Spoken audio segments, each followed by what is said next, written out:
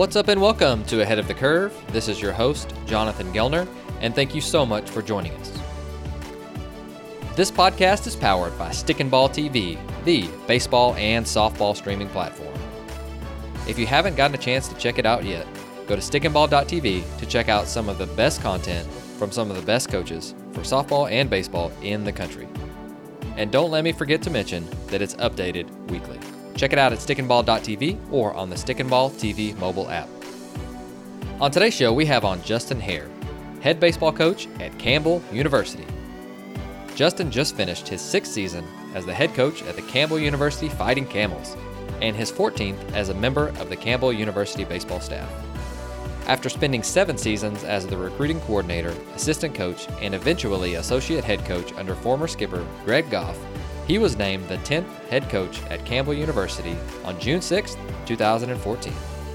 Justin has coached dozens of all-conference players, over 20 all-region players, and 7 conference players of the year, 2 region players of the year, and 15 All-Americans. He has also recruited or coached every baseball All-American in Campbell history. On top of that, he is one of 4 head coaches in program history to reach triple-digit win totals. So on the program, we discuss program building, competitive practices, and player-led standards. And with that, here's Justin Hare. Justin, welcome to the show. Thanks, Jonathan. I appreciate it, man. Looking forward to diving in on some stuff today. Oh, 100%.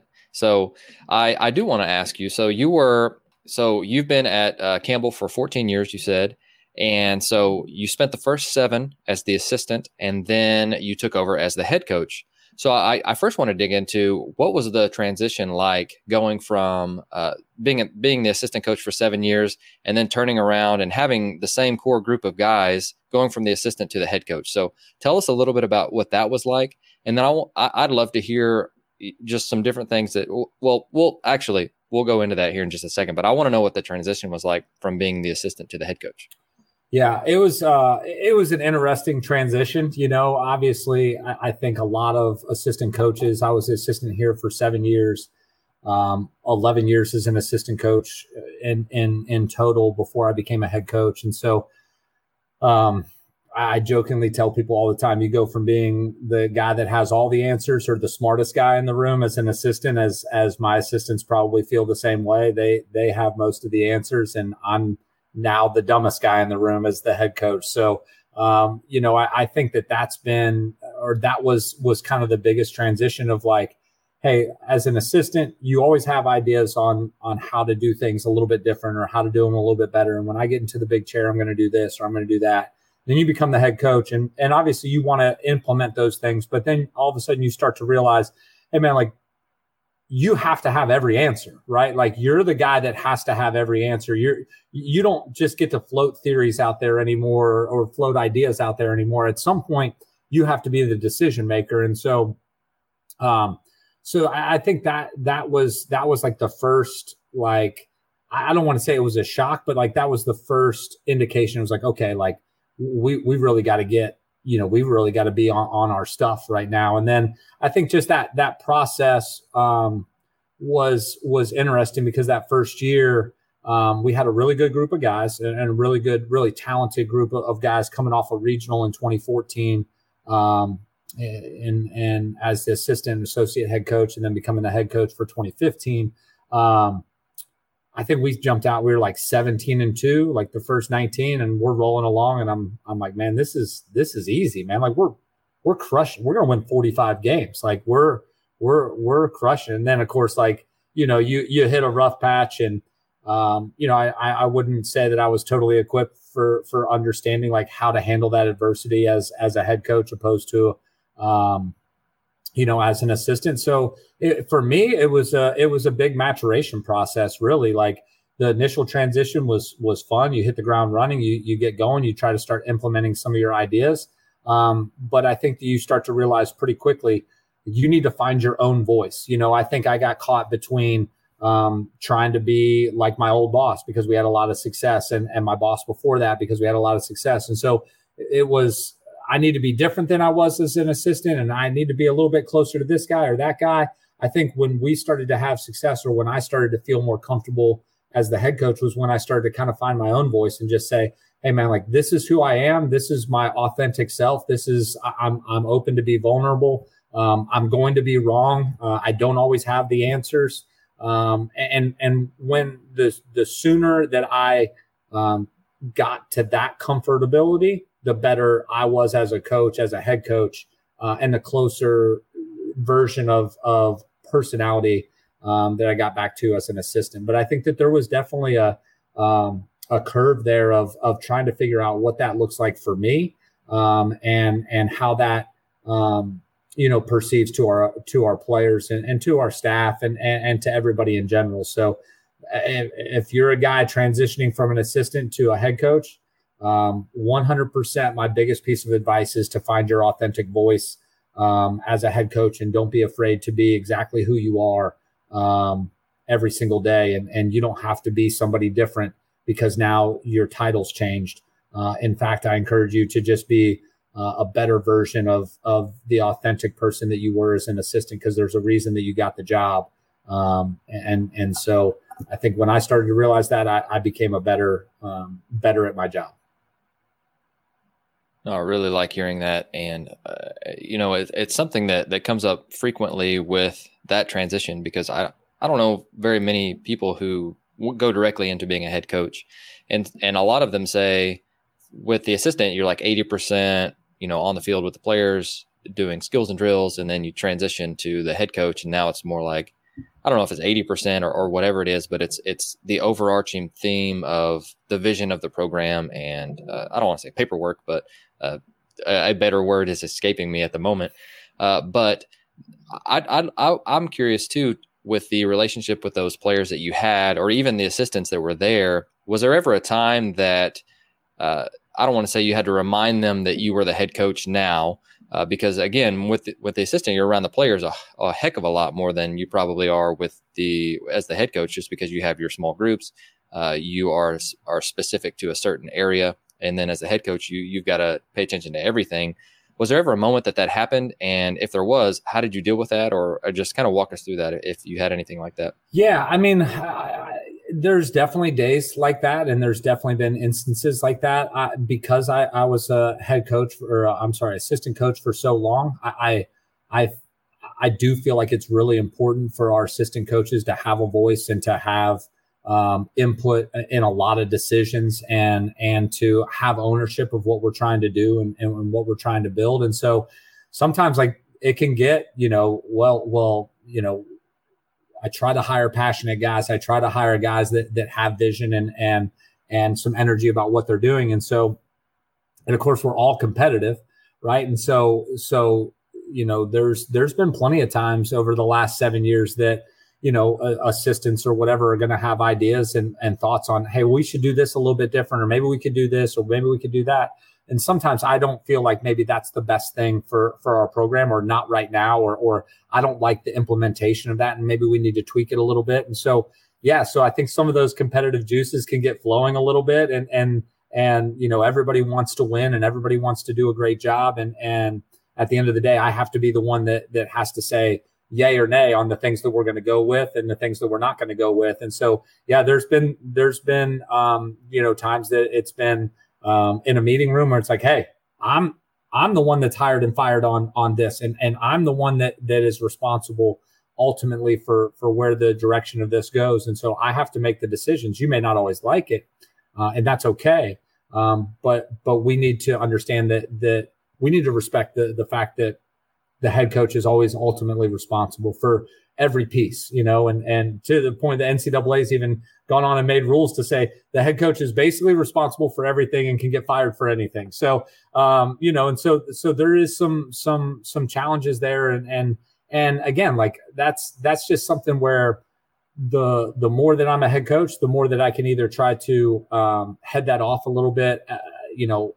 I can try to project, where some of those challenges may come a little bit further down the line. I think that's part of leadership is to try to see that potential train wreck 10 miles down the road and see where we can divert ourselves to be able to avoid that. And sometimes it's just to say, hey guys, like, I appreciate your input, but I've got to go with what I think's best here. And you got to have those uncomfortable conversations. But I welcome some of those challenges. I welcome some of those uncomfortable conversations because sometimes there's a lot of growth that happens in that. And there's a lot of little tweaks that, hey, man, I might think I have the answer and you might think you have the answer, but really the answer lies somewhere in the middle. And so I think being able to have some of those confrontational talks and challenges back and forth help make both sides better if it's handled head on and it's coming from the right place of the betterment of the program and trying to, get to where we want to go with our vision and our projection of what we think we can become. A really good answer. And again, an all encompassing one. And I love and I want to drive this thought home before we move on is you're taking input from the assistants, whether you may use it, which I'm sure you do use quite a bit of it. You may tweak it and you may not use it, but you're at least giving them a voice, which I think for an assistant coach and you coming from being an assistant coach, is just when we feel like sometimes we do have all the answers, but sometimes we just want an outlet to be able to express that and learn from it too. Cause I think that's how we learn for sure. No doubt. And again, like those guys want to become head coaches at some point, just like I did when I was an assistant, and you spend a ton of hours, right? Like whatever level you're at, you spend more hours doing this job than a lot of other jobs. We're working 60, 80, 90, 100 hours a week when now we're back into recruiting season and you're gone for 2 weeks at a time. And there's a lot going on and there's a lot of balls in the air. And so I think driving home that our assistants have ownership of this program, just like I do. And that I'm not more important than they are. I'm not more important than our players are. We all have some ownership. We all want to have skin in the game. Again, if you have skin in the game, now all of a sudden the game means a whole lot more to you, right? Like me and you go to Vegas, I give you $20 to put down on red and you lose that $20. It's not that big of a deal to you, right? But if you put your own $20 down on red and you lose that $20, maybe that is a bigger deal to you. So again, I think having skin in the game makes that game be a lot more important to you. And I want that for our guys. I want them to feel like their career, their jobs, all that stuff is on the line every day. Like we're on a 1-day contract. I'm not on a 5-year contract. I'm on a 1-day contract, right? Like I'm not guaranteed tomorrow in this job, in this life, in anything. So man, I need to put some skin in the game and I need to put it on the line. And when I think that you start to encourage that with your assistant coaches and your players, man, you get a whole lot more ownership and a whole lot more buy-in and a whole lot more love and care for what we're doing on a day-to-day basis. Oh, I love that. Great answer. So let's rewind back to whenever you took over the job. So you jobs open in the summer right before, players. I mean, most jobs. Did you get it in the summer or was it like a winter basis? Okay. Yep. In the summer, basically, we got back 2014. We went to the South Carolina Regional.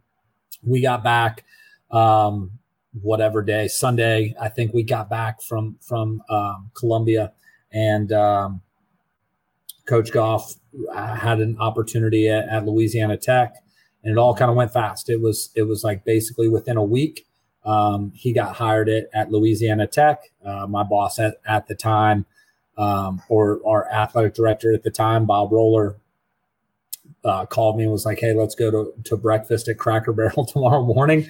And I think Coach Goff's press conference was like at noon in Ruston, and we went to breakfast at 9, and he offered me the job to stay and be the head coach. And Coach Goff got announced at noon, and I got announced at like 1. So it was awesome. Pretty fast, and I think like June 6, 2014. Nice. So you've got June and July to really plan out your fall, which again, being the assistant there, the players, you are able to understand what you guys did successfully, but you also want to put your own spin on it. So I want to know, what did you decide to deviate away from, which we all do every single year, no matter if it's good or not. We always want to change and tweak some things, but we also want to keep other things. So, using your analogy that we'll probably get into later, what did you start, stop, and continue? Yeah. I think, man, right away, like that was a big challenge for me. Cause again, like, I'm like, hey man, we've been successful. So there's certain things that we want to keep. Like we had some toughness and we coach them hard, and we practice really hard, and I want to practice fast. And so hey man, we're going to keep that. We're going to keep that up tempo. The offensive side, which is what I was involved in as an assistant hitting coach and recruiting coordinator. And so, hey man, we're going to try to keep rolling on the offensive side of things. What are we going to change? Well, I'm a younger guy, and hey, we're going to be, we want that young energy, and Coach Goff, he got on the guys pretty good. I don't need to be like that, just trying to break out and kind of put our own stamp on it. And what I found was that the things that I wanted to change right away,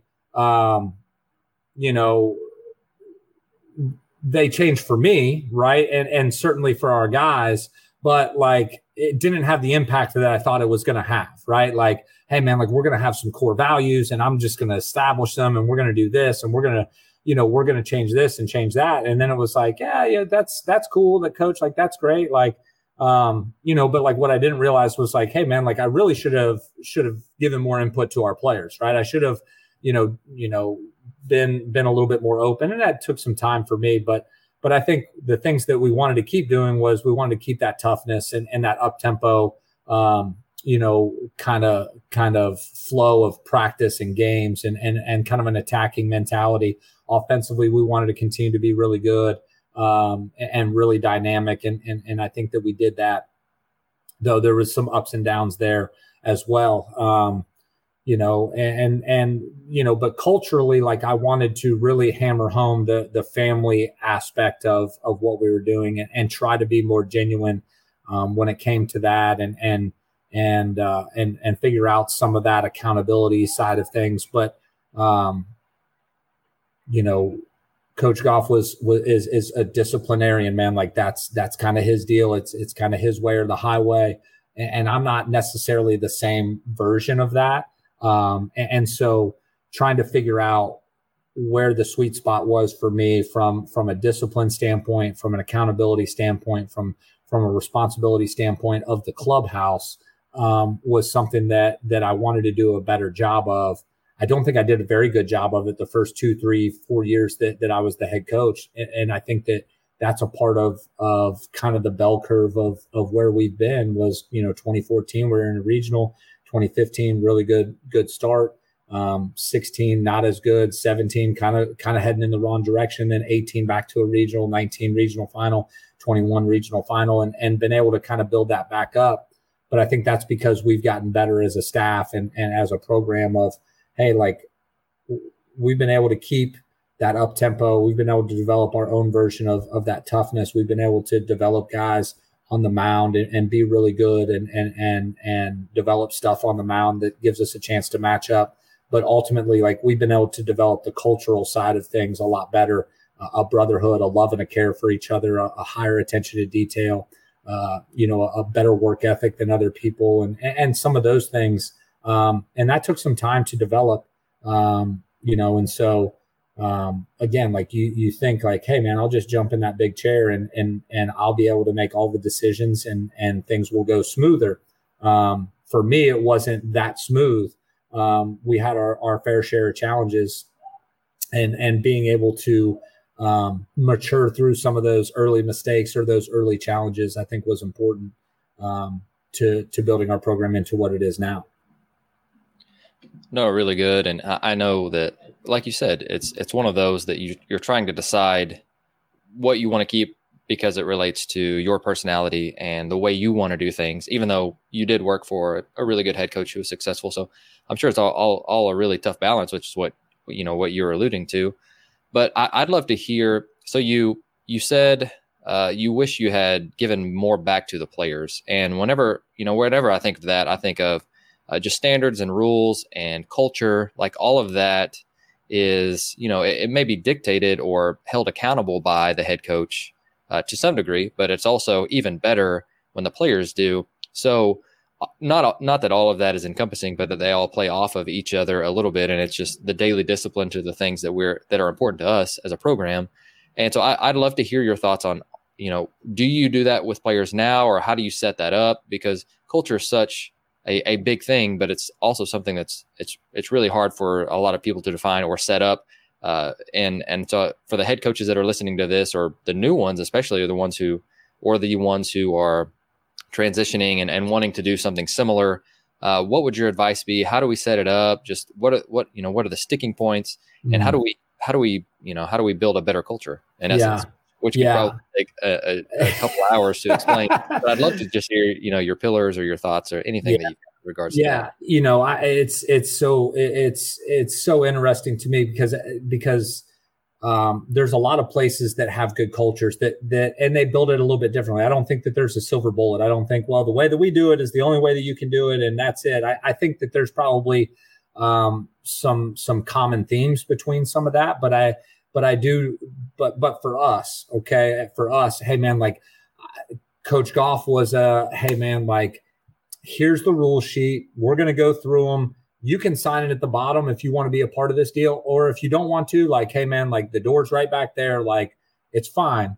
Like, but these are going to be the rules for our program, like for everything, time, appearance, like on down the list, whatever you can think about, like this is the rule sheet, this is what we're going to live by.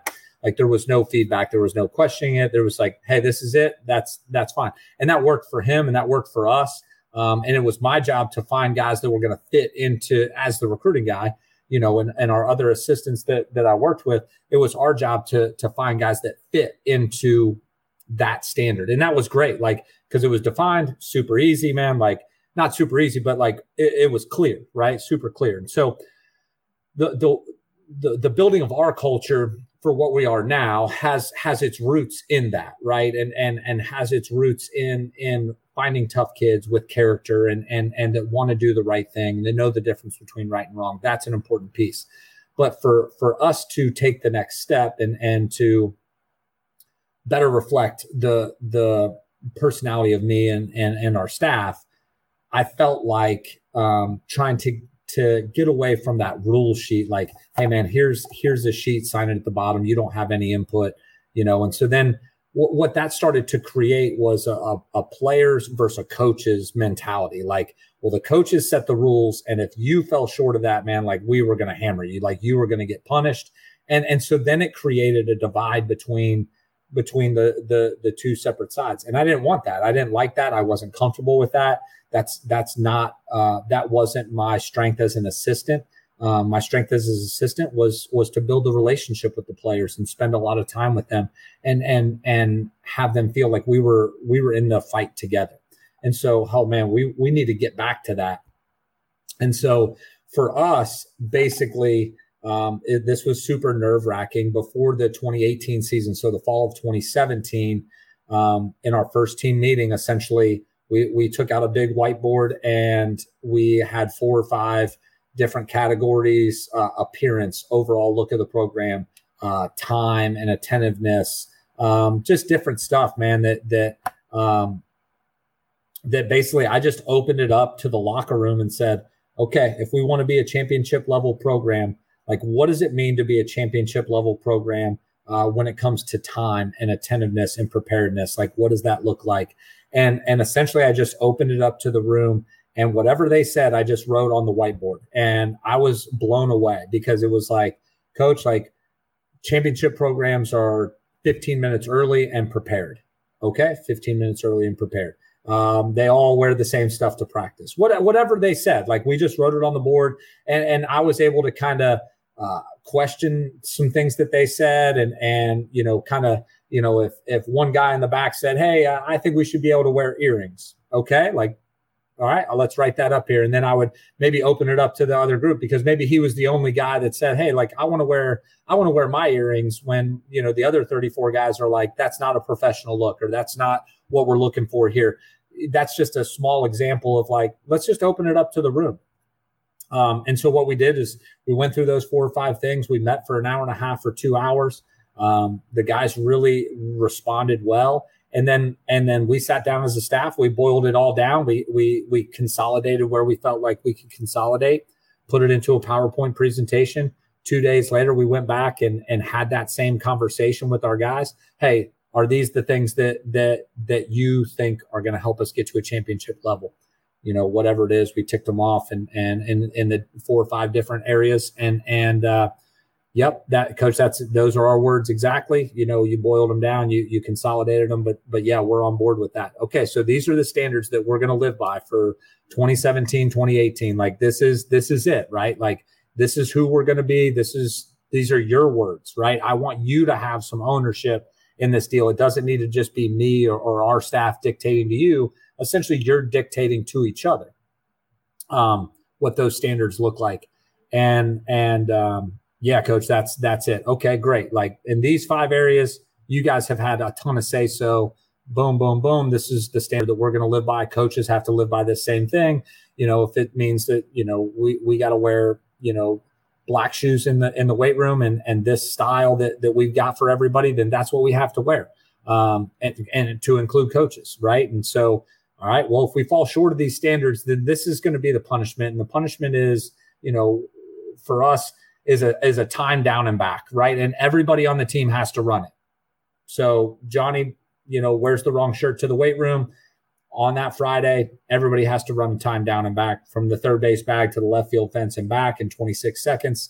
And then we're going to talk about it. And we're going to talk about how we could have done a better job of helping Johnny, how we need to be more accountable to the standards that we set as a program, and so on and so forth. And so, in a nutshell, like that's how we approached it, right? Like and of course, then there was some non-negotiable things like, hey, listen, this is our stance on drugs and alcohol. This is our stance when it comes to academics, and this is where you need to be, and these are the requirements from that side. There are things that we didn't open up to our guys that to me, they don't get a say so in. This is just who we are, big picture wise from a program.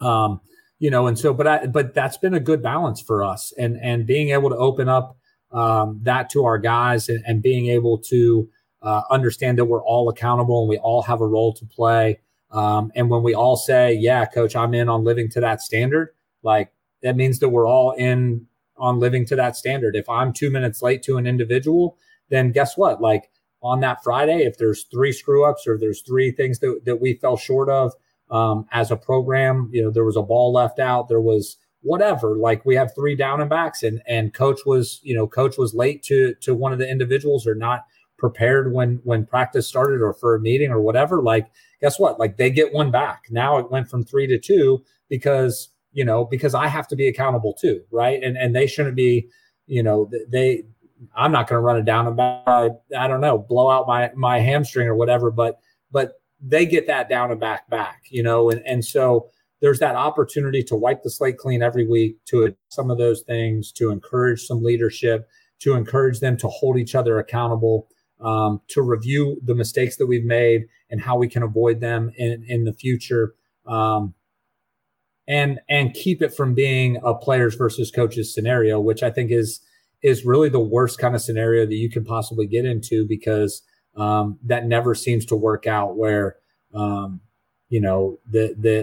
the players and the coaches just don't get along and they don't really like each other. That seems to always filter out into the field.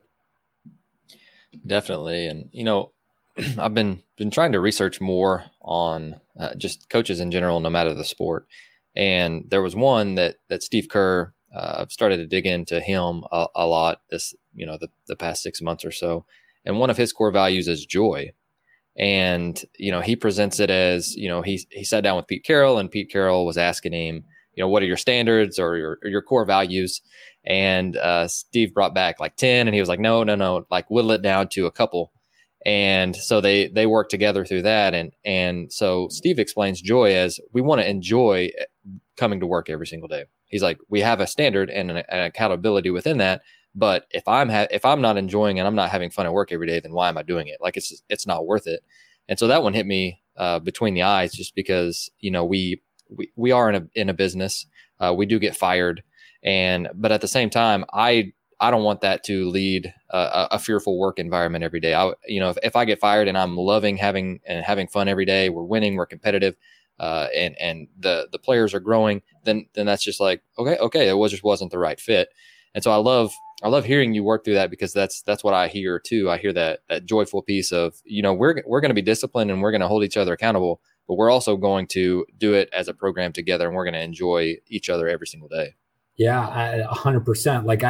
Like true joy comes, like, for me and for our guys in our program. We talk about this a lot. Like, it's interesting you brought up that word, because like for us, like true joy is doing the hard things and conquering them, right? Like, well, what's the hardest thing to do? The hardest thing to do is to be consistently good every single day, right? Like, to set a standard, to be at your best, and to fight against that every single day. Like, that you don't want to fall short of that best version of yourself today. That's really hard. Like, it's one thing to be your best once a week or once a month or whatever, like, but to be the best version of yourself every day, that's a challenge, right? And I think true joy comes when you overcome those things, or you conquer those things, or you fight through the things that are really hard and get to the other end. And you're still alive, and you've survived, and you've gotten better. True joy doesn't come in comfortable situations. It comes in uncomfortable situations. And so, and getting through those uncomfortable situations. So I think, like, yeah, man, like, hey, I want to be joyful in what we're doing. That doesn't mean it's always like happy go lucky. It means like, hey, man, we're going to challenge you to be better. And that's hard.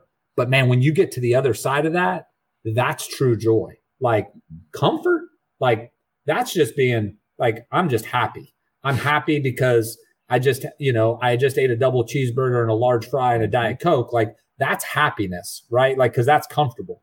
Like, but hey, man, like, fighting through, like, getting up and getting after it, and like, and being the best version of myself every day. Like, when you can sit back at the end of the day and the end of the week, and you can say, man, like, I really pushed myself and I'm really happy about that. That's true joy to me. And that's where I think, like, you got to be in uncomfortable situations. You got to fight through the hard things, because hard things are going to happen regardless. But man, if we can fight through them, like, and we can find joy in that, now all of a sudden it gives us a little bit more discipline to fight against those hard things every day. Right. No, I love that. So I did want to know, so I've got some different videos. And again, I told you that the ABCA did a Barnstormers clinic, and they shadowed you guys for a little while. And so I've got some different things in regards to that. But I want to know, like, before we get into this, so every program has its advantages and disadvantages. Like, you guys have a beautiful facility. Like, it's absolutely, like, gorgeous. Like, I saw the pictures and the videos, and I was like, man, like, this is big time.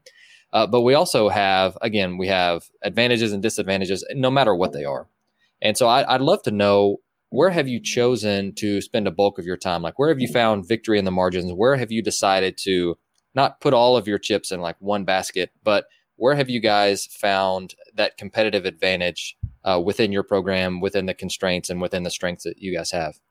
Yeah, I think first, when it starts with recruiting, I think is to be honest with yourself of who you are and where you are, and then find the niche from there, right? Like we're not in a big city, we're in a rural campus, and if you want a downtown scene and 70,000 people in a football stadium, like, that's not this place, right? And so instead of trying to, when we first got here, we're 45 minutes from Raleigh, and it's like we're trying to play this off like we're not far from Raleigh, and we kind of have the downtown, but we don't really, like, it's not like it's 45 minutes, man. Like, it's not 4 minutes, right? It's not there's no Uber in Bowie's Creek. Like, there's no, like, you can't catch a lift and go up to Raleigh for the night. Like, that's not our deal, right? And so, like, just kind of establishing what that looks like and what that niche is. And so for us, it was like, okay, we're rural, we're kind of isolated.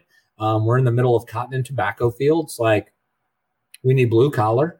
We need guys that care about baseball first, right? Like, we need those gym rat baseball guys, right? I don't need the guys that are going to chase the females and chase the good time and whatever. Like, hey, man, we've got 4,000 18 to 22-year-old students here. I'm sure there's going to be good times to be had, right? Like, everybody wants to be a part of a winner. So the more you win, probably the better looking girls show up in the stands, right? Like, but let's take care of the winning side first, and do that. So, like, let's establish who we're looking for, like high character, good students. We're a private school that rewards good grades out of high school. Like, so, Man, we need good students. We need guys with high character. We need blue collar work ethic type guys. And we need guys that really want to find out and are willing to sacrifice to find out how good of baseball players they can become. If we can identify those guys and we can get a bunch of those guys in the room, now all of a sudden, man, like now we've got a chance to do some stuff, right? So once we have the right people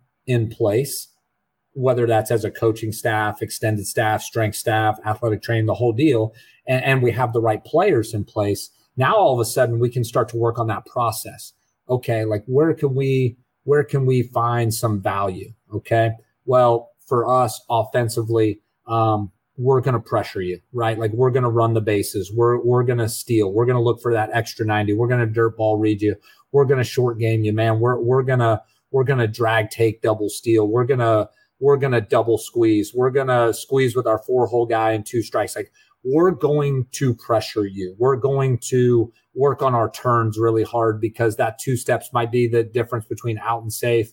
And we don't maybe have that all-star in the 8-hole that's going to run one out of the yard if he's out, right? Like we've got to find those little things that other people don't think are important or don't see the value in and become really good at that, right? So base running, hit by pitch, being good with 2 strikes, everybody having an ability with the short game, being able to execute, some of that stuff offensively, and just find as many ways as we possibly can to pressure a defense. I think that was really important for us, with our development. Like then, like on the pitching side of things, like we got to get out on the cutting edge, right? Like we've got to establish what that looks like. Again, from the recruiting standpoint, what are we looking for? Bigger body guys, clean arm actions, this, that, and the other.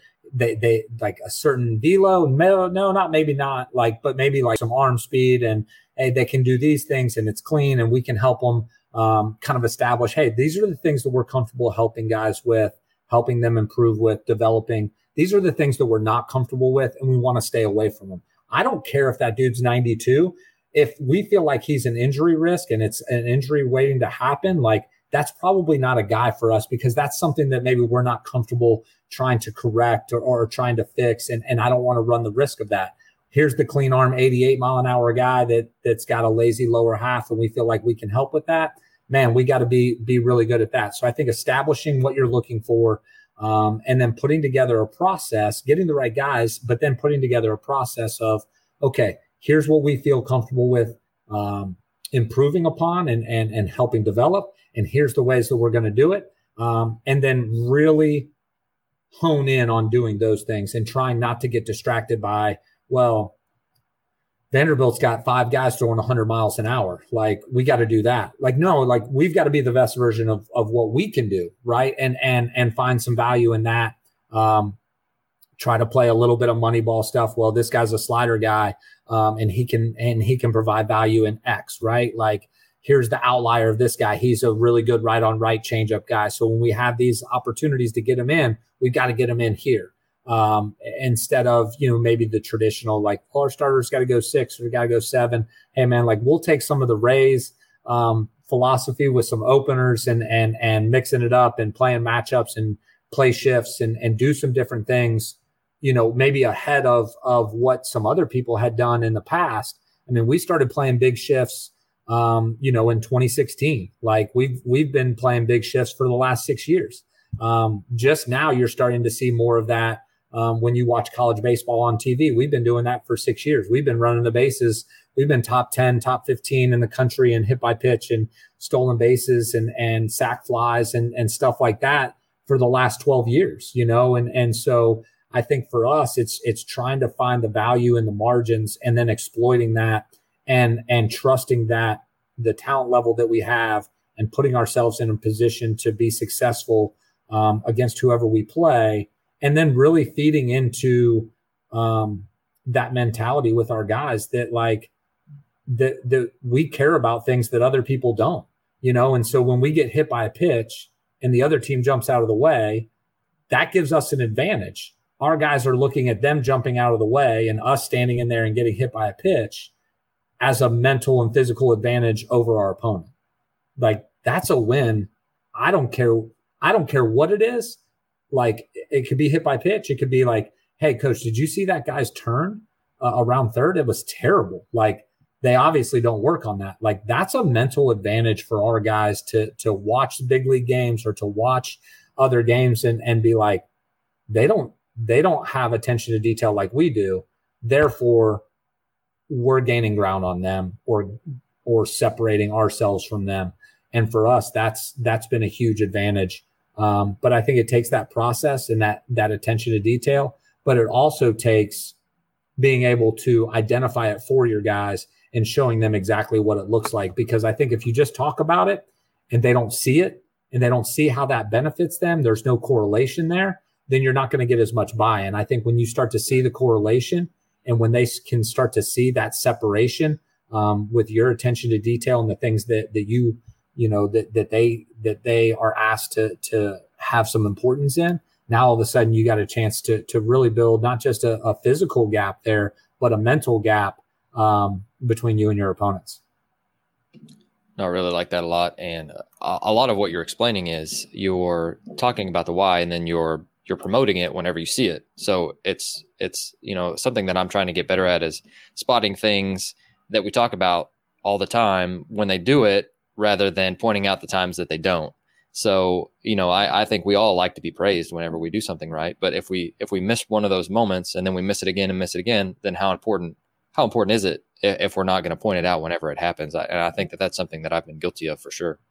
Yeah. And that's, and again, like, hey, what does it look like, coach? Like, man, like you want me to take a really tight turn around third? Like, well, what does that look like? Well, here, like, there's this video right here. Like, this is what it looks like, or this is what it doesn't look like, right? Like, and we have a group me set up with all of our pitchers in one and all of our hitters in another. And so it's like, hey, man, I see something on Twitter. Like, I'll just shoot it to the group me. Like, boom, hey, this is what it looks like. This is what a safety lead looks like at third base, or a momentum lead, or a momentum, steal of second base. Like, this is what it looks like. This is why it's good. Like, Mookie Betts is really good. Like, you saw, like in the playoffs last year, he scored on like a little chopper to the second baseman with the infield in. He's at third base. He's going on contact. Well, why did he score on contact? Was it because the lead was really good? The secondary was really good. He was on time. Like, what are the reasons? Here's the video. Guys, this is what an on-time secondary at third base with the shuffle at the end looks like. And this is why it's important. And now it's like, dang, now I understand what you're talking about. Like, it's a lot easier to correlate. And then when your guys do it, like, really celebrating those margins is important. Whether that's, hey, controlling the strike zone, like celebrating takes, right? Like, that's something that, like, the last 4 years, like, that we've put a big emphasis on, is like celebrating takes, like not swinging at that marginal pitch. I don't care if it got called a ball or a strike. That is irrelevant. Could you hit that ball for a double or a home run? No, coach, I could not. You did right by taking that pitch. Great job. But he called it a strike. Who cares, man? Who cares? You can't do anything with that pitch anyway. That's a win for you. Like, let's celebrate it. Boom. Marginal take. Huge, huge win. So just finding ways. Some guys chart that. Some guys have long charts where they plus and minus and all that. And that's great. Like, I don't have that, but I consciously try to verbally and physically reinforce that. High five, handshake, hug, great job, man. Fist bump, that's awesome.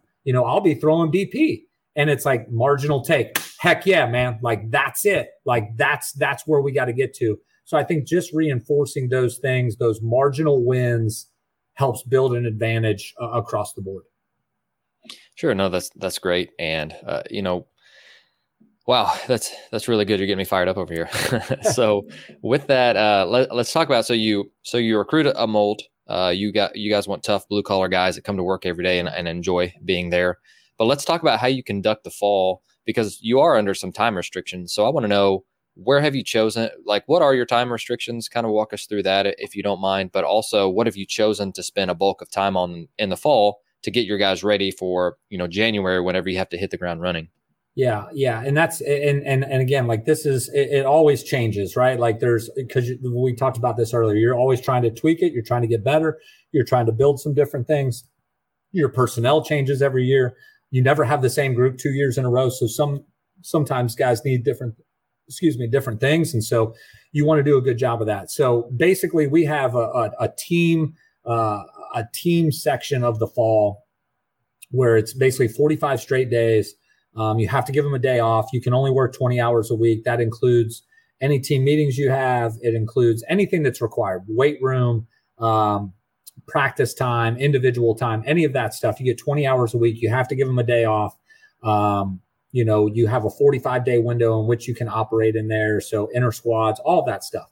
Outside of that, you can work 8 hours a week with your guys. 4 can be skill instruction and 4 can be strength and conditioning or team meetings or anything that basically doesn't involve a ball. So you have, roughly a fall semester is about 14 weeks. You've got a week in there around finals at the end that you can't really do anything. So it's 13 weeks. So you have around 6 weeks of team practice and around 6 weeks of individual, or skill instruction in that 8-hour week. So that's kind of how it sets up. So we kind of split it. First 3 weeks are kind of skill instruction, that 8 hours, getting introduced into the weight room, kind of getting that first training block done. Then we get into fall team practice for about 6 weeks. Right there in the middle, there's fall break. So they get a little break in the middle.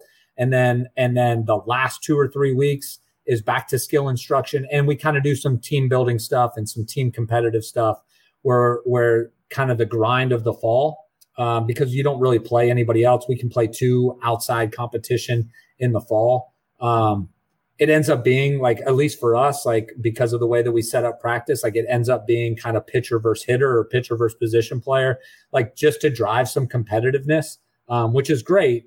But then at the end of the fall, we don't want our guys hating each other going into the spring when we all kind of gotta unite. So we spend those last 2 or 3 weeks really hammering home on some team stuff, doing some team building stuff and doing some competition stuff where they're all intermingled and stuff like that. So, but where we want to try to spend our bulk time of the fall, number one, first and foremost, the strength and conditioning side is by far the most important part of our fall.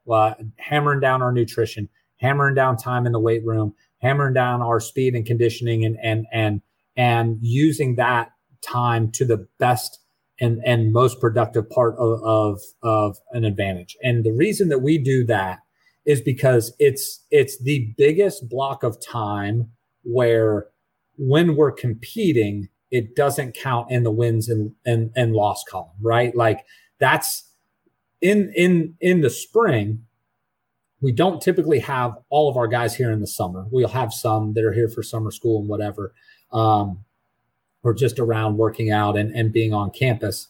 But the fall, having all of our guys here is the biggest block that we have to gain mass, to gain strength, to gain speed, to put our bodies in the best position that they possibly can be to play 60, 65 or more games come springtime. And so if I'm spending the majority of our time or the majority of our concentration on skill development, on practice development, on gameplay, like then I'm taking away something from that strength and conditioning side. So what we do is we sit down and we're fortunate enough that Matt Rodriguez is our strength coach. And he just is with baseball. We are his main priority, his director of sport performance for Campbell baseball. Tremendous asset to us, really good at his job. We just met for 2 hours yesterday, as a matter of fact, sat down and we just go through, hey, what do you need? Where do we need to be from a time standpoint to get the most out of our guys from a training standpoint when it comes to strength, right? How much time do we need in the weight room? What does that look like? Where are we going to push? Where are the highs, where are the lows going to be? So on and so forth. What about speed? Okay. What about nutrition? How can we do a better job encouraging our guys with sleep and nutrition and hydration and some of those things? Let's build from there first. Let's that be the first thing that goes on the calendar. And then from there, we start to build in, all right, when do we want to have team outings? Because building the culture in the fall and having our guys, this new group of guys meld together and come together and gel and start to love each other and start to actually care about each other, start to get to know each other. Hey, where can we piece in here? Let's do a team meal here. We can do an outing here. There's a big college football game here. Let's put it on the video board and cater in dinner that night. Let's go bowling as a team here. Let's go paintball here. We can go competition week here. Piecing those things in. Then after all that stuff's on the calendar, let's sit down and let's talk about when we're going to enter squad. When do we need to start scrimmaging? How many days a week do we need to do it? How are we going to set up the teams? How can we do this? How can we do that? And then after that, let's piece in the skill instruction and the developmental piece and the throwing programs and all that kind of stuff, because our guys want to do that, right? Like our guys are going to go through their throwing program. Our guys want to throw 95 miles an hour. Our guys want to hit the ball 115 miles an hour over the center field fence. So like they're going to spend their free time getting in the indoor and hitting extra. They're going to spend their days at the field going through their long toss program or their J bands or their plyo balls or their activation series or their extra flexibility and mobility, because that benefits them from a skill development standpoint. And we're going to have a plan for them. But I want to make sure that we put the most energy and emphasis on those things that they wouldn't traditionally do that ultimately mean the most for us in the long run. Culture building, strength building, speed building, all that kind of stuff, because we're going to do the baseball stuff. That's what they're here for, right? Like I'm not going to take our 20 hours and not do baseball stuff. But you know what? Like if we need an extra hour in the weight room and one less hour in October on the field, because that's what we need today so that we're in better shape in June. Listen, man, that weight room session or that building block within the weight room training schedule, or that night that we all sit out here and watch Mayweather versus McGregor, right? Like on the video board and our dudes can just chill out and have a great time. Like that is way more beneficial than one more inter squad game on October the 7th that our guys will forget about, the next day, much less how does that affect us for June the 1st, right? Like I want to make sure that we're spending enough time on the things that last the longest, because the rest of the stuff, like we're going to do it a bunch. Like our guys are going to get a gajillion swing reps, right? By the time we get to February, like that extra half an hour, that maybe could be spent on a lesson about nutrition or doing community service that builds our care for other people, that is going to carry us a little bit further than those extra 16 swings. Man, like that's where we spend our time, and that's how we set up our fall. Is like, okay, like what are our overreaching, our long-term goals? Let's build back from there, because the baseball side is going to take, I don't want to say it's going to take care of itself, because it deserves and needs and gets its own concentration.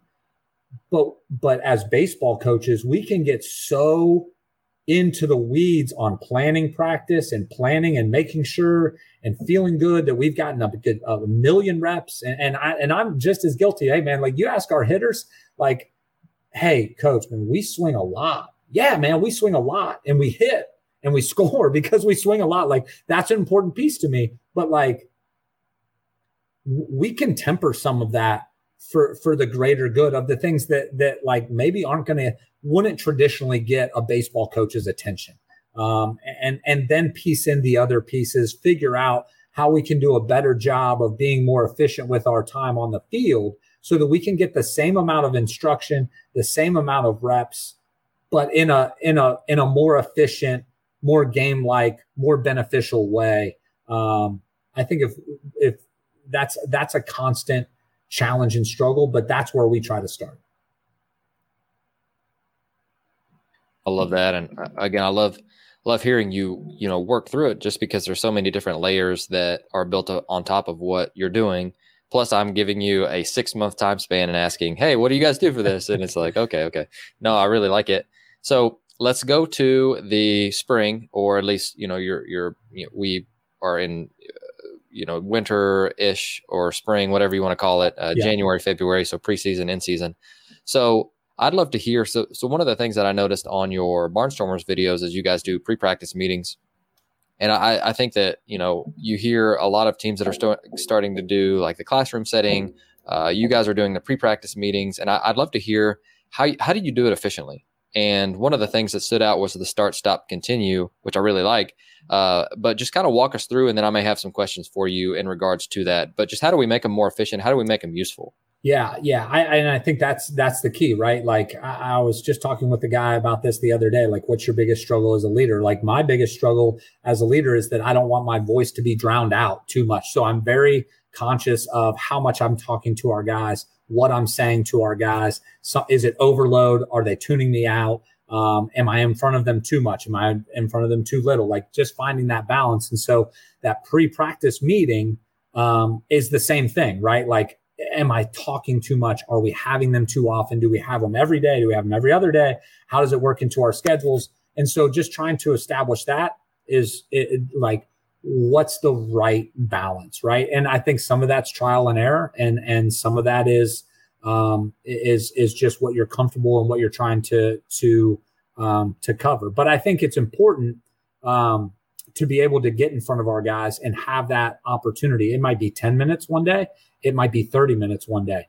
It might be scheduled for 15 minutes one day, and 20 minutes before practice, I get an email or I get something, or something comes to me that I'm like, you know what, this is really important and I need to tell our guys this and we need to talk about it.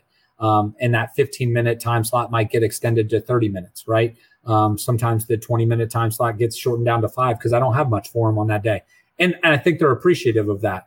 Probably more so on the days that it gets shortened than the days that it gets lengthened, but they're all important, right? And so, some of the structure, depending on the day, as we get into the spring, and this year was even more important than most years because we didn't have much of a fall. At one point in the fall this year, we got shut down for 25 days with some COVID issues campus wide within our program and the whole deal. And so we didn't have a lot of team time.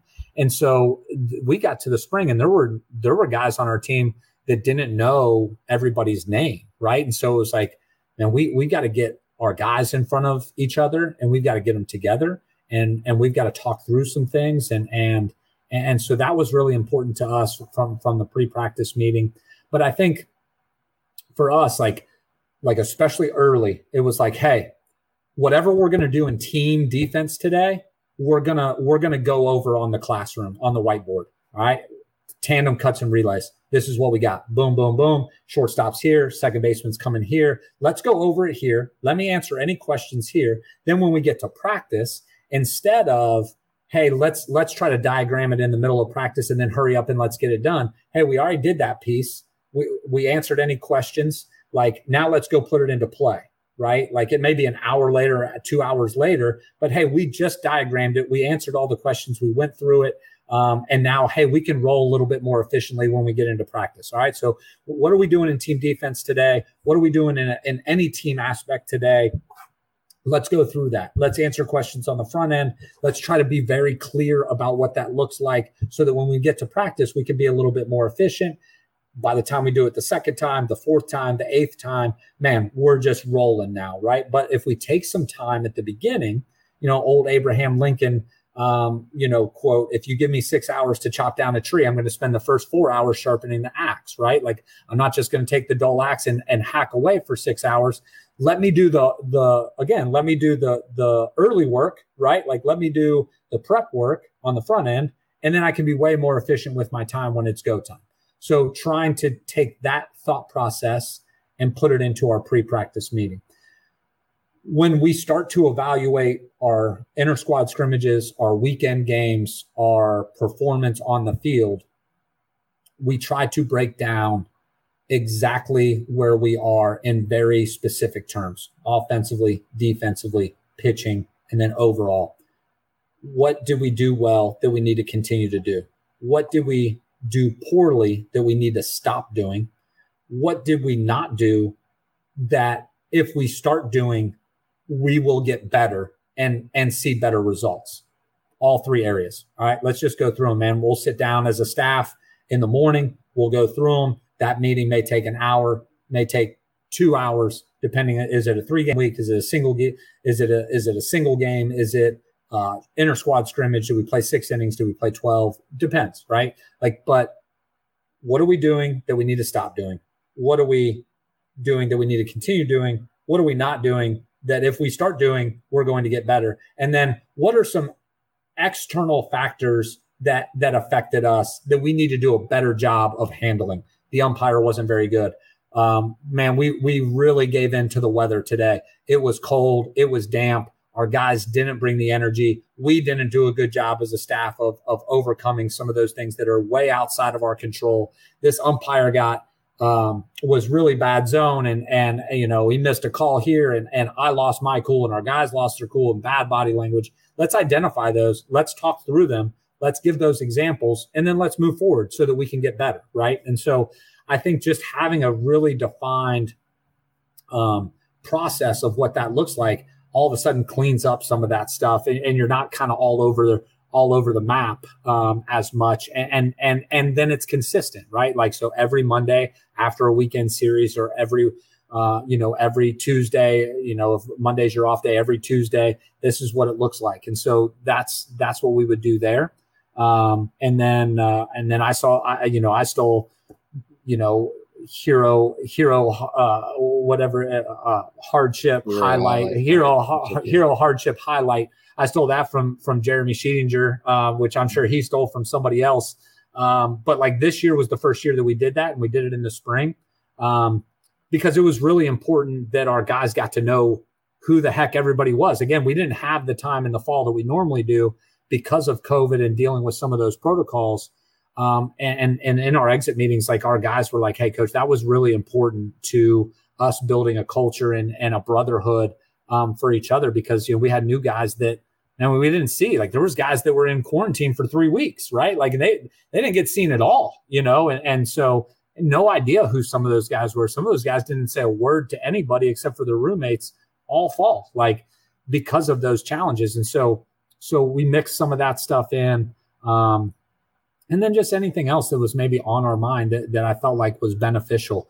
Talking about attention to detail, talking about leadership levels, talking about work ethic, talking about loving and caring for each other. I mean, those are the 3 things we talk about all the time in our program: attention to detail, elite level work ethic, uncommon love and care for one another. Like, we could spend every pre-practice meeting talking about some version of one of those 3 things, and it would be beneficial for our guys. So I think if we can boil things down and be really, really, be really intentional about that time, it can be super beneficial.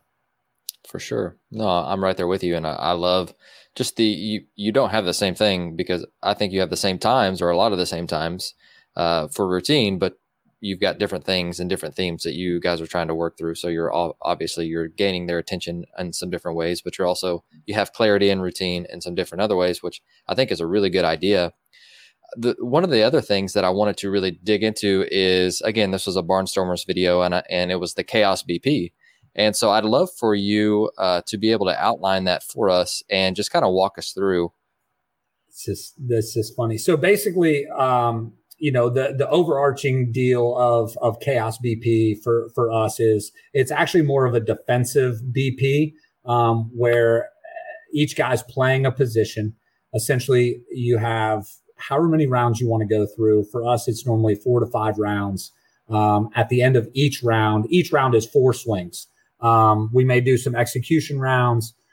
We may do some early rhythm rounds, which is just fastball, just be on time for the fastball, We rarely mix in a late round, which would be just sitting on off speed and whatever.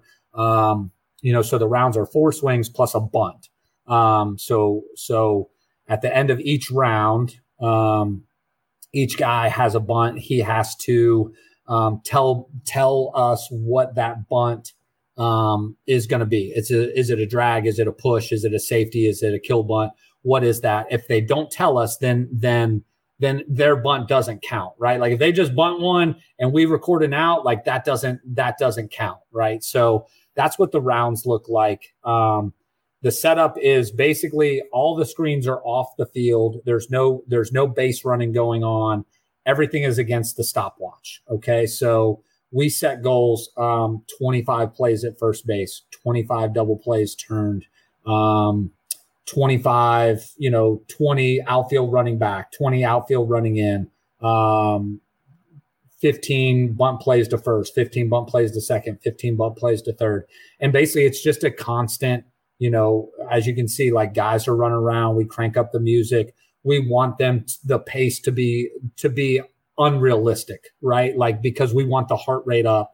We want them to have to play through adversity. You're not going to make all the plays. You're going to turn double plays that are 4-4s and the cutoff is 4-2-5. So it doesn't count. You're gonna boot a ground ball. You're gonna overthrow it. But guess what? Like the next one's coming, right? Like, so we're just trying to basically breed into them being uncomfortable, increasing the heart rate, being able to play through mistakes because you don't have time to worry about it because another play is getting ready to come. And if you're mad about that throw that you just missed or just had a bad deal, like, then gosh dang, man, like you'd probably just miss 2 more balls because it's up tempo. On the flip side, offensively, if you're going to be super selfish and just try to hit balls in the gap all day, like you're probably going to fall short of your goals, right? So now we have to control the barrel a little bit. Now we have to be a little bit more unselfish. Hey, I'm trying to hit ground balls to the shortstop. Like I'm literally trying to manipulate my swing to achieve the goal that the team has set, right? Like, So is it the most productive day offensively? No. Like in terms of like getting our best swing off, like, but in terms of like being unselfish and being able to control the barrel and being able to change kind of your own mindset, like for the betterment of the team. Yeah, man, it's super beneficial. Right. And so essentially like we set it up, we got the L screen, got the platform. We have one square screen on the side about halfway down between third and home. We've got the turtle. And then we've got the 2 shag screens in foul territory against the warning track, down the lines, probably, 50 feet past each bag. Okay. And that's the shag screens. And so those are the only screens that are on the field. The square screen that's down the third baseline is in foul territory. And the pitchers that are getting ready to run onto the field to play defense, they are standing behind that. And so one of the things is that if there's a ball off the L screen, the pitcher that's on the mound has a ball in his glove or in his hand, and ball off the L screen is an automatic double play turn to the middle. Okay. So boom, I'm throwing Jonathan to you. Boom, ball off the L screen. Timmy's on the mound. He's got a ball in his glove. Bam. He turns the double play in the middle. Once we get all of our double play turns, say we have 30 double play turns for the day, as one of our goals. Once we get past that, the pitchers are still involved, and now they go like their best move to first base, their best pick move to first base. So same thing, ball off the L screen, best move to first base. Boom. Like, so that's their responsibility. And then they have bunts, right? So every round ends with a bunt. They have to hop off, field their position, and then they're off. Once that happens, the next guy's running on, and that's why we've got that square screen on the side. So they're not in danger of getting hit by anything, but they're ready to go and get on. Now we rotate, we break the pitchers into however many BP groups we have. We have 4 groups. There's 4 groups of pitchers. The other ones are against the wall, just shagging whatever doesn't get caught or played live by the outfielders. And then they'll just rotate around. So again, trying to incorporate basically every position. The only position that we don't incorporate during this is the catcher. I was a catcher, man, not a big believer in catchers catching BP. And so I don't want them back there for an hour and 15 minutes, which is basically what it takes us to run through the whole thing. It takes some time. But they'll go play first base. They'll go play some outfield. They'll try to collect some points and stuff that way. Now, the outfielders, obviously, there's only so many balls, right? Like play deep and run in, play in and run back. We also do outfield long hops. So basically, get a ground ball to the center fielder. Like he comes up and he long hops one of the shag buckets that's in foul territory on the side. Shag guy catches it, puts it in the bucket. He relays into the scorekeeper, long hop, yes. Like boom, because that's one of our goals. 20 outfield long hops to the bucket. Like they short hop it, overthrow it, roll it, doesn't count. Like it has to be a legit long hop. They've got to hit the bucket guy. Bucket guy has to communicate that in and go from there. I challenge our coaches to try to bring as much energy as possible. One or two guys has got stopwatch. One's keeping the score sheet. So it gets pretty intense but we try to incorporate that, for get more live reps on defense, put guys in an uncomfortable situation, get them to play through adversity, get them to think on their feet, and try to recreate a heart rate that might be similar to playing in front of 15,000 people in Starkville, Mississippi, trying to turn a double play to finish a ball game. Sure. So I had a couple of questions after watching the video. A couple of things to point out too. I really like you guys had the pitchers. I don't know what you'd call it, like the tap screens, the athletic pitcher screens behind as the catcher. And I think that's a really good thing. One, for the BP thrower, but also to strike zone awareness. I don't know if that was part of it. That's the whole. That was our whole. I had an assistant coach here named Jake Wells. He's now at Louisiana Lafayette, and he brought Chaos BP to us. He's like, hey, coach, we did this thing when I was the volunteer at Mississippi State with Coach Cohen, and, we call it Chaos BP, and we do this. I'm like, man, I don't know what the heck you're talking about, but it sounds cool. And if you want to do it, like, let's do it, show it to me. Like, and now we love it. Right. So like, he's the one that brought that. Like, as we started to get into that zone recognition, that was also a thing like that he was big on. And he would put a bucket on a chair behind home plate. Like, So like, as you're throwing BP, like if it hits the bucket, it's probably a strike. If it misses the bucket, probably not. Just a normal ball bucket, not one of the big ones, just a normal ball bucket. And of course we started blowing up, like breaking a bunch of buckets. Sure. So I was like, man, like let's find a screen that makes sense for that. And so we did that. And so it's been really good for that as well, from a zone recognition standpoint. Because if it hits the rails, it's probably outside of the strike zone. And so you get some instant feedback there. And for me now, and all of our coaches, like we love throwing to them. Like it's a good visual for us. Sure. Second thing is like balls. So I noticed like there was a ball hit to left field, fly ball hit to left field, and then the shortstop immediately, like I think in the same sequence, was fielding a ground ball. Do you guys count, or do you guys hit how do you decide when to hit fungo to infielders and all of that? Because there's just so much going on, and I'm like, oh my gosh, what's going on? No fungo. Okay. No fungo. So it was literally the next pitch. Yeah. So like as a BP thrower, basically like you're not waiting for the play to be made. You're throwing BP. Right. Like there's a little, like like depending on your tempo, like, sure, you want to give them a little shot, but it's not like, hey, let's wait to see if this dude catches the ball. That's not my responsibility as the BP thrower. Like I'm in rhythm. It's a normal BP rhythm. Those guys, the defenders, are the ones that have to have their head up and keep moving and keep playing. It's exhausting for them. Right. Like you can't do it every day. I wouldn't recommend doing it every day. I wouldn't recommend doing it more than one time a week. We do it maybe once every 2 weeks because it's exhausting. It's a lot of throws. It's a lot on their arms. It's a lot on their bodies. But like, hey, boom, fly ball to left. We've got coaches that are watching the balls. Boom, ground ball to short. Like you might have two in a row. Outfield, yes. Infield 4-3-5, no. Like boom, just like that, right? Like didn't complete the play in 4-2 or better, or 4-2-5 or better. And doesn't count, right? So, really so just keeping that tempo going, I think, is an important piece. Sure, and like we were talking about just a little while ago, don't be afraid to try it. Like coaches, don't be afraid to try it because it may take 2 hours the first time, but you can start to get better at it. And the only way to get better at live reps is live reps. That's right. Another thing that I noticed, and again, I'm going to link these Barnstormer videos. They are a property of the ABCA, who does a fantastic job, and I want to make sure that they get credit for the videos because it wasn't me. Right. I'm a member, and I also noticed. But I'll link that below in case anyone wants to go see it. But another thing that you guys do, which I thought was really interesting, is your execution rounds. You have the guys verbally say what they're going to do before they hit. Now, I don't know if you do this every time, but there's just the psychology of like them verbally saying it is peer pressure, and them verbally saying it is also ownership. Like, I'm taking ownership of what I'm about to do. Like, is that the thought process behind what you guys are doing? How often do you do that?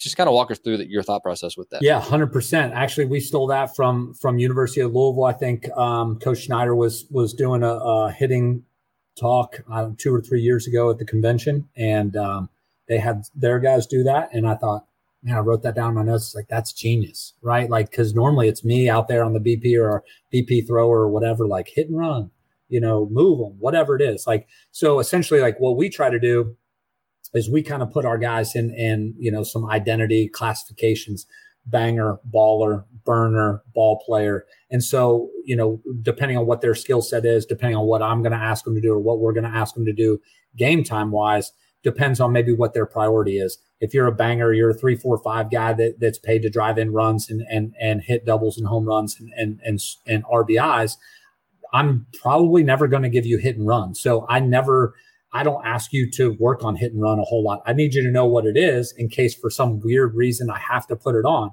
But we would ask you to work on that very little, or if at all.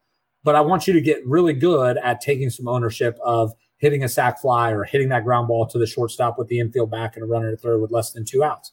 Okay. Well, how to, number one, identifying that, giving them those things. This is what your responsibility is. This is my expectation for you. You need to get good at this. For you to be in the lineup every day and help our team, you have to get good at this. Okay. So that's number one. Identify for them what's important to you for them to be in the lineup. They may think something's important to them, but they never get asked to do it. So why would they, you don't want them to work on things that you don't feel like is going to help the team, right? So identify that for them. But then number two, the thought process is exactly what you said it was. The more that you have to verbalize what just happened or declare what you're about to work on or do, the more ownership you instinctually have of it, and the more important it becomes to you, right? Like and I believe the more you process it through the words that you use, the action of your mind having to formulate and say those words, then formulates through your body on what exactly just happened. Did you execute it? Did you not? Do I need to go back to that? Can I move on to the next one? So on and so forth. So I think anytime that you can identify stuff for them that is important and their expectation now becomes clear is good. And anytime that you can give them some ownership of the work and the process that it takes to be able to execute those things. And I think verbalizing that, and it reinforces for a coach, it reinforces that they understand what their expectation is. Sure. If I tell you, Jonathan, I'm never going to give you hit and run, your expectation is RBI ground balls and sac flies. That's what I want you to work on. That's your execution priority. And the first day we get into the cage and I say, well, you have to, you're telling me what you're working on, and you say hit and run. Either I didn't do a clear enough job of explaining it to you, or you didn't hear it well enough. Either way, there's a disconnect there that needs to get fixed quickly, right? If I never hear you verbalize it, I may never know that there's a disconnect there. And that's a problem that is easily fixed, that just goes unnoticed for a long time. I really like that a lot. So one of the other I guess drill sets that I want to dig into, and then we'll get to some quick hitters. But you mentioned that the short game and base running were both really important aspects of what you guys want to do offensively, and I mean I couldn't agree more. And so I'd love to hear how you guys approach teaching that or training that, and just kind of walk us through if it's drill sets, if it's whatever it is. I'd love to hear about it. Yeah. So with the short game, we try to basically we work on 4, maybe 5 drag. Basically for us, there's a standard in our program. Everybody in our program has to be able to do 2 things. They have to be able to drag bunt. They have to be able to safety squeeze. I don't care if you're 6'5", 240 and hit 20 bombs a year. I don't care if you're 5'8", 165 and you steal 25 bags a year. Like, you have to be able to drag. You have to be able to safety. One, safety for me, Anybody in our lineup can safety. And so that gives me a lot of options in the third base box. The name of the game is to score more runs than the other team, not to get more hits. So we're obsessed with trying to figure out ways to score runs, right? So that's really important. And then the drag with the shifts and with where people play, we don't want defenses to be able to play wherever the heck they want to play. We want to be able to have weapons at our disposal. And so those two things are really important. So we establish that. We talk about that from the very beginning. Like that's the pressure. One of our 4 phases of offense is just pressure offense. It includes base running, includes short game, includes hit by pitch and some of those things that we work on quite a bit. But so we talk about drag bunts, we talk about safety squeeze, kill bunt, which is your traditional sack bunt, squeeze bunt, and then push bunt. So not everybody pushes, not everybody kill bunts. We start with the kill because there's just so much good that goes into that leaks over. And so we talk about technique, we talk about being athletic, we walk through that. We start with a live arm. Just a regular BP arm. We'll progress to like maybe a mini hack.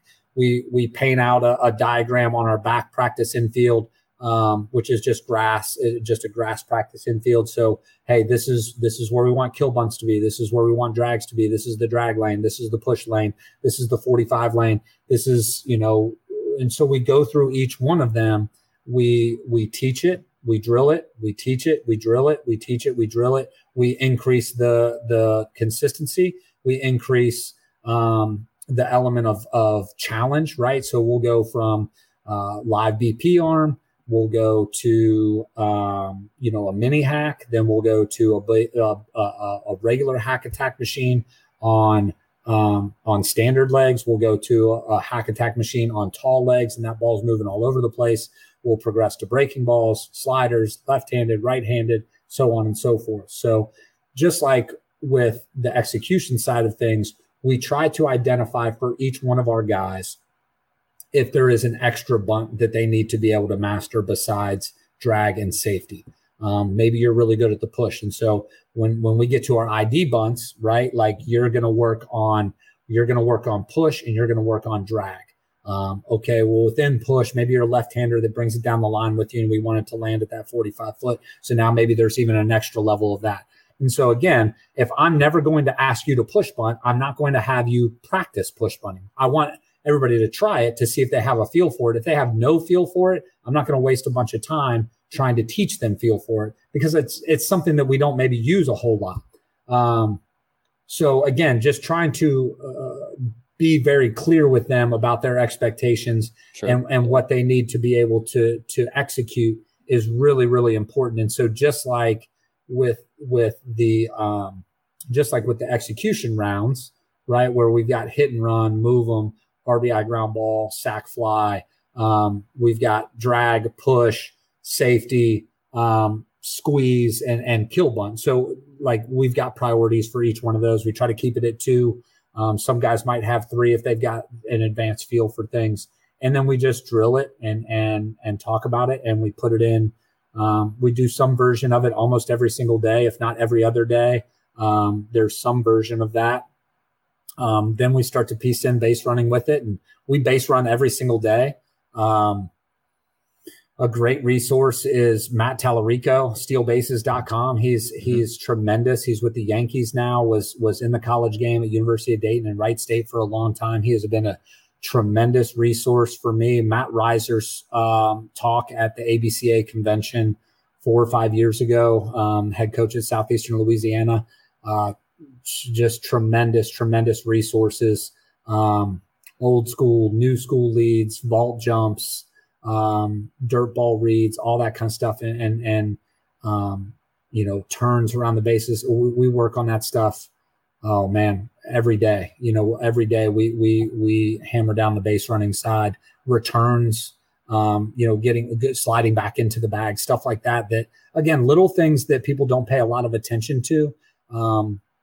We try to master, because again, like if your return to first base is really good and really efficient, then you have confidence that you're not going to get picked off. When you have confidence that you can't get picked off, you have more confidence that you're going to be safe. When you have more confidence that you're going to be safe, you typically get a better jump, right? Like it all builds on itself. And so we spend a lot of time on putting a lot of that stuff in. Oh, really good. Well, I've got a couple of quick hitters before you go. Sure. The first one is, what is something that you've learned lately that you're really excited about, you want to learn more about? Self-awareness. Self-awareness. I think I read an article in Forbes about the guy. I don't remember his name. He was the head football coach at Coastal Carolina not too long ago. He's now like the president of football operations there, but he was also the CEO of TD Ameritrade, that merged Ameritrade and TD Waterhouse investment groups and into TD Ameritrade. I mean, he's phenomenal leader in a lot of different fronts. And he wrote an article just recently about the one thing that he felt like, kind of transcends a bunch of areas is self-awareness, is knowing your strengths and your weaknesses, being able to communicate those things, being able to be open and vulnerable to them. And then really being able to make adjustments as needed. Right. And I think that self-awareness, how you play to others, is an area that I'm just, really starting to dig in on, and understand that the way that maybe I think that I play to others and the way that maybe I actually play to other people isn't always the same. And the self-awareness of like, hey, when I'm in a crappy mood, how does that play to our guys? Right. Like, and when I'm in a good mood, how does that play to our guys? How does that affect their performance? How does that affect their response to adversity? How does my, being aware of how my response affects their response? Right. And every level of that, and there's a lot of interesting things out there on self-awareness. And I would say that's one thing that I need to continue to do a better job of, but something that recently has really piqued my interest. Well, I'm glad that you're self-aware about your self-awareness. I'm with you. What is something that you used to think or have recently changed your mind about, and why? Yeah, I think it's funny. We had a visit the other day, and I was talking about nutrition, and we have a fuel zone. Again, we're fortunate to have really good resources here and facilities and all that. So right up the tunnel, right inside of our locker room, we've got a big cooler that's got Gatorades and waters and Uncrustables and protein and everything, and fresh fruit during the year, and lots of great things. And just the importance of fueling the body, I think, at all times, especially for 18 to 22-year-old guys. I think that 5, 6, 7 years ago, hey man, we don't need to be eating in the dugout. Like I don't like, you don't like fifth inning, man. Like, what are you doing? Like, why are you eating? Like, I think I would react, like with that quote unquote super old school, like that's soft, man. Like, you don't need to be eating in the dugout. Like, and now I'm like, hey man, like you're a late inning guy. Like, it's the fifth inning. Like, go get a protein bar, go get a shake, get down to the bullpen, make sure that you're fueled and ready to go, man, to try to, because like just understanding like what fuel for the body does for your players and like what like being hungry does like adversely to myself and to our players and some of that stuff. Like, hey man, like I'm not above like changing and figuring out like how to perform better. That doesn't make us softer because we have food in the dugout. Like, that's an area though that I think like people might look at us or look at like some of the things that we do and be like, man, what are those guys doing? Like, what they've got, like, why are they eating? Like, why is that dude eating a banana, like, or peanut butter crackers in the fifth inning? Like, that's weak, man. That's so soft. Like, no, man, like, no, like we're trying to fuel our body so that, we can close out the number 10 team in the country, at the end of a 4-hour game. Like, our dudes haven't eaten since 2 p.m. I need them to get big outs at 9:30 at night. Like, I need to make sure that their body's ready to perform at the best it possibly can, and then I think the other one that's always cracks me up, man, college baseball coach, we use aluminum bats. on the field in games and so on and so forth. Like I swing an aluminum fungo. Okay. Like this is so ridiculous. I swing an aluminum fungo. I can't tell you, Jonathan, how many times people have been like, dude, you're so soft for swinging an aluminum fungo. Like why? Yeah. Like what do you, like, you can't swing a wood fungo? What's wrong with you? Like, are you getting that old? And I'm like, no, man, like, but we play with aluminum bats. Mm-hmm. Like, well, that doesn't matter. Well, what, so you're telling me that the ball comes off the bat differently, but it comes off the wood fungo good enough. Like, but it's weak when it comes off an aluminum fungo. Like, that's like the littlest thing. But like, I used to be that guy, man. Like, I used to be that guy. Like, I need the K100 Louisville Slugger. Like, and I'm going to do this and I'm going to do that.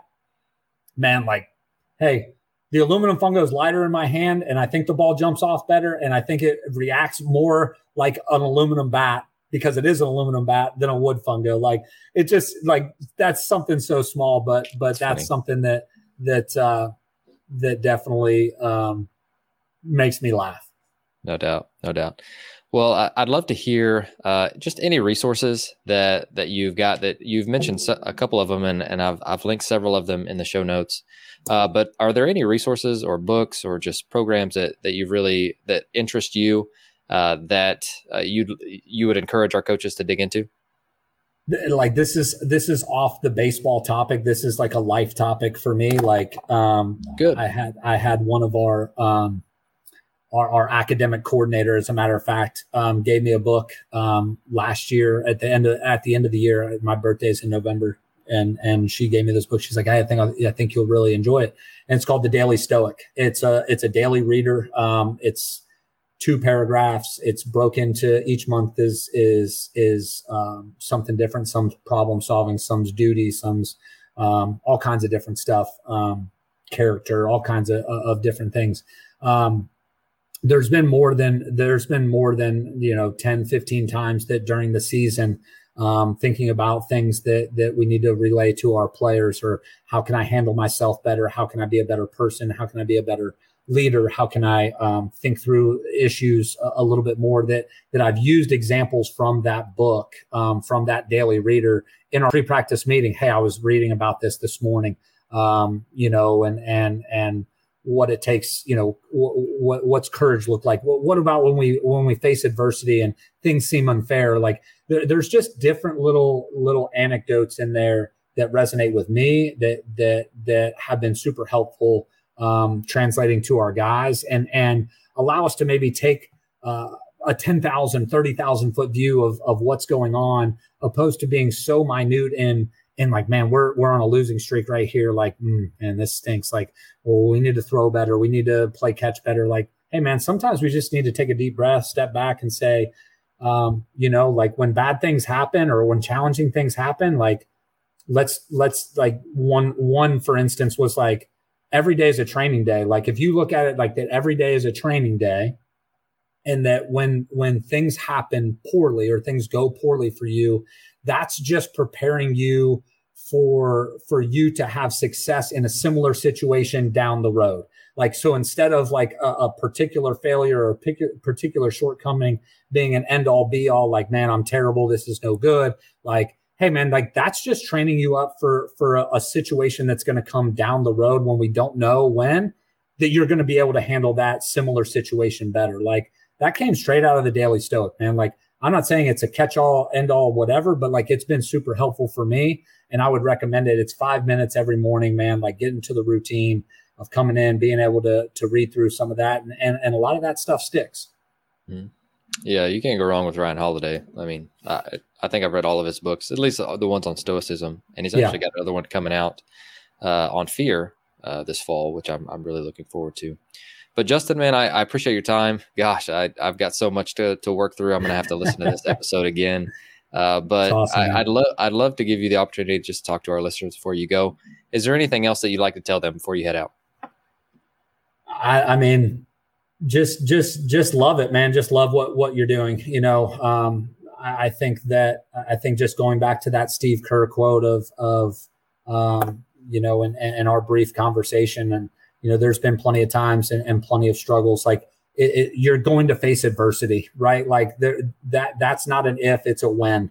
And I think going into any situation as a coach, as a person, as a player, knowing that adversity is going to strike. You don't know when, you don't know how, you don't know whatever. Just know that it's going to strike. Like, you can be better prepared to handle it just knowing that it's actually going to happen. Like, you don't have to be surprised by that.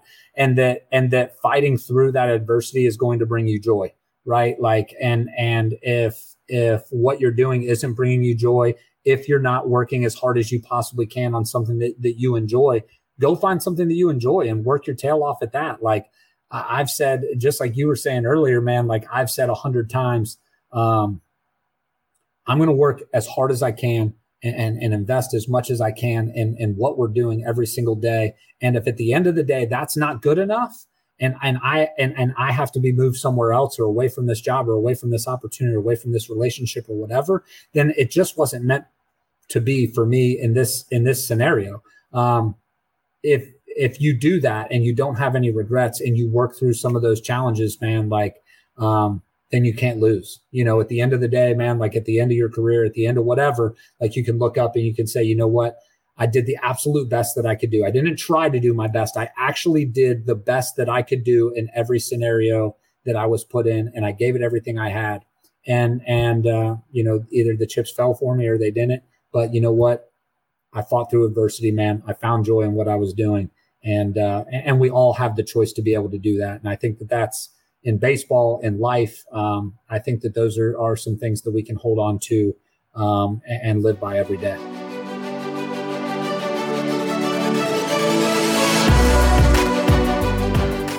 Thank you for listening to Ahead of the Curve. You can subscribe on your favorite podcast platform, which could include Apple Podcasts, Google, Spotify, Stitcher, or YouTube. And if you're enjoying the podcast, please share it on social media to help get the word out. Once again, thank you for joining us.